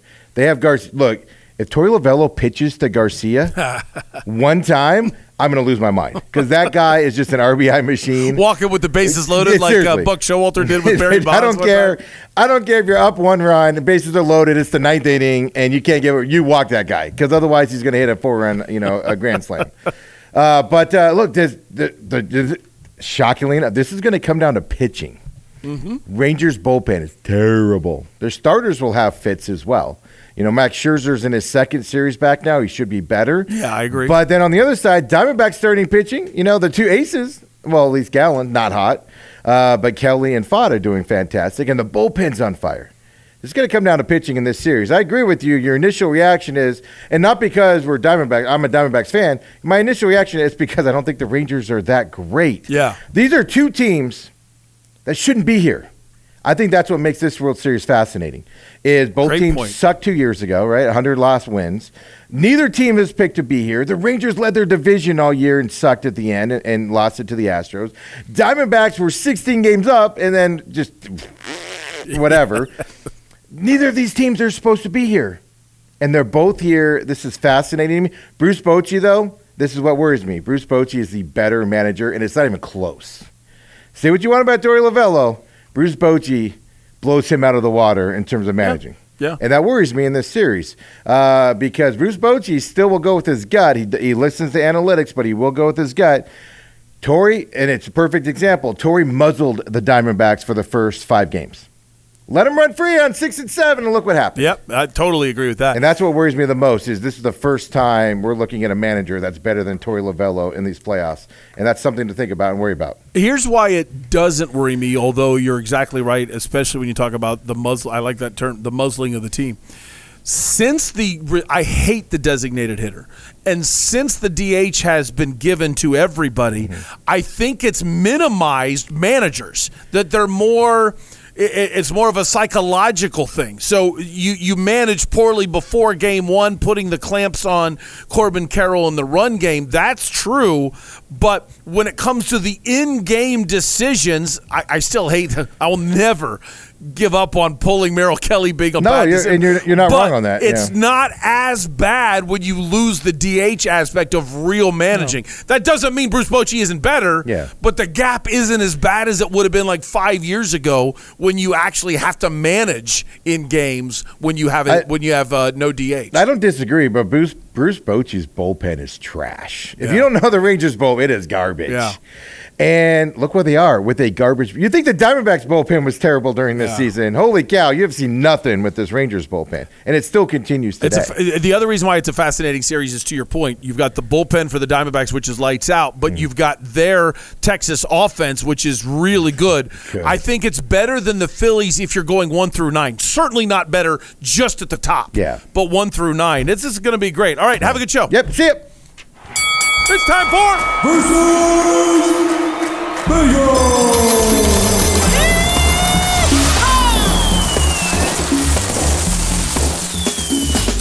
Why didn't I just stick with the D-backs? Total bet with my heart yesterday. And listen, I would have never done it. I would have never bet on the Diamondbacks if I was a real-life gambler who lived it and was betting $100, $500, $1,000. You bet $5 saying, go D-backs, it's all right. And the D-backs win. And I did it on the money line. I got plus 140. Pretty happy about that. Problem was, I also, I went with Ottawa over Buffalo. And the Sabres smacked me in the face 6-4, so I only went 1-1 yesterday. That stinks. But hey, the D-backs won. What's it matter? What does it matter? Go D-backs. All right, today. Here's some interesting prop bets I got for you. I should wait until Friday for this. I'll go over prop bets on Friday. I think that would be interesting. But I'm going to do 2 of them now as part of versus Vegas, even though we won't know how it's going to end up. I'm saying it. Right now, the Rangers are favored. The latest line I saw is the Diamondbacks plus 140. If you don't know gambling, what it means is when you see the plus, it means if you bet 100, you win whatever the plus total is. So right now, if you bet, for me, it's bid $1. If you bet $1, you win $1.40 if the Diamondbacks win. So you get 40 extra cents, okay? I like that. I think the Diamondbacks are beating the Rangers. So I'm going to say I'm going to take the Diamondbacks overall in the series. Then on some of the prop bets, one of the prop bets is who has the most stolen bases when the series is over. You can imagine everybody's running to Corbin Carroll. I'm going to go out on a limb to add more risk to it so you get a better return. At plus 900 is Gerardo Perdomo as having the most stolen bases. I'm a little worried about the sack bunts. Okay, I don't want sacrifice bunts from Perdomo. Get on base so you can steal bases. But I'm going to kind of be a little funny on that one because it could easily be Corbin Carroll. Also, watch out for a sneaky bet on Christian Walker because the Rangers might be all in, up in Corbin Carroll's business. But Christian Walker didn't get on base a lot, and they still made it to the World Series. He might be a little bit more relaxed in Texas. You might see him on base, and pitchers don't pay attention to Christian Walker, but I'm going to take Perdomo. And then my actual only one for today that I like is I like the Capitals plus 1.5 against New Jersey. So the Caps everybody played yesterday in the NHL, but the Caps had a shorter distance to travel. New Jersey's good, but I don't think Washington's such a disaster that they can't keep it close. So I'll take Washington with the goals against the Devils. I can't thank you enough for today. Just because of how much it means to me that you've been through the wars with me on Doug Franz Unplugged. For those of you that have been longtime members of the Unplugged Army, thank you very much. I'm going to try to announce a watch party for Friday, and I'll just tell you, I'm going to 100 Mile Brew today in Tempe and hopefully get everything situated with them. And if it does get situated, let's go there and watch the game on Friday. I admit I already booked my Friday tee time. So I got to get golf done, get home, shower, and then get there for a Game 5 game and drive through rush hour traffic, or Game 1 at a 5 o'clock game. But, hey, that's what we do. But I'm just so excited. And I got one of the greatest texts I've ever gotten yesterday as Mikey of Bell's Nashville Kitchen told me that being a part of this show, and remember, Bell's Nashville Kitchen, Rosati's, first ever sponsors of Doug Franz Unplugged. If I've never told you the story, Mikey never contacted me the whole time I was Doug from Doug and Wolf. Never knew the guy at all. But he just really appreciated me waking up every morning and waking him up and doing the old show, that he just wanted to support me in this new endeavor. And it was incredible to have somebody. It's like a gift from God where you just suddenly have somebody say, I don't know you, but I want to help. And that helped start Doug Franz Unplugged. He texted me yesterday saying, I made him a Diamondbacks fan. I made him a baseball fan again. That he had just gotten kind of sour on the sport. And basically 2.5 years of me explaining the game, and it's stuff he knew, but just hearing, like, it's weird when you explain something to somebody who already understands it, and Mikey understood it, but just hearing the passion of what I love the game and him getting here, and now that we're here, and now his wife loves the game, and if there's any way I share, my joy is imparted into you and you've shared it with other people. I know that sounds like a cheesy thing on life, but that's really how I feel about baseball. If you end up loving baseball, it's something with your soul. And now our team is in the World Series. When's the last time we had a real parade? I mean, really think about this. A parade. 2001? And we could have a parade? And don't sleep on the Suns. We could have 2 parades. All right? We could have 2 parades in 7 months. Feel it in this town, baby. Just feel it. It's just so cool right now. We're in the freaking World Series. All right. Sorry, I'm starting to lose my mind a little bit at the end of the show. Thanks to Bell's Nashville Kitchen and Rosati's, the first ever sponsors of Doug Franz Unplugged. Then Burrito Express. If you didn't hear what Burrito Express is doing, since it's been since 2001 that we made it to the World Series, they're having an incredible special on their burritos. So follow at Burrito EXP to find out all the details on amazing savings at Burrito Express to honor the Arizona Diamondbacks. It's really, really cool. And then Parker and Sons said, Doug, with what you're doing, we believe in you. We just want to say thank you for how you've supported us as a company. And they jumped on board. 6022 Repair. And then, oh my gosh, Sweet Lou just emailed me one day. Hey, I heard you talking about golf. I love Doug and Wolf. I want to get involved when you want to come over and play golf and talk about advertising. And all of a sudden, the Whirlwind Golf Club is the presenting sponsor. And they started a website for me, unplugged@whirlwind.com. And it's all come down to now a World Series team. Here we go. This is fantastic. The main event is up next. I'll see you tomorrow.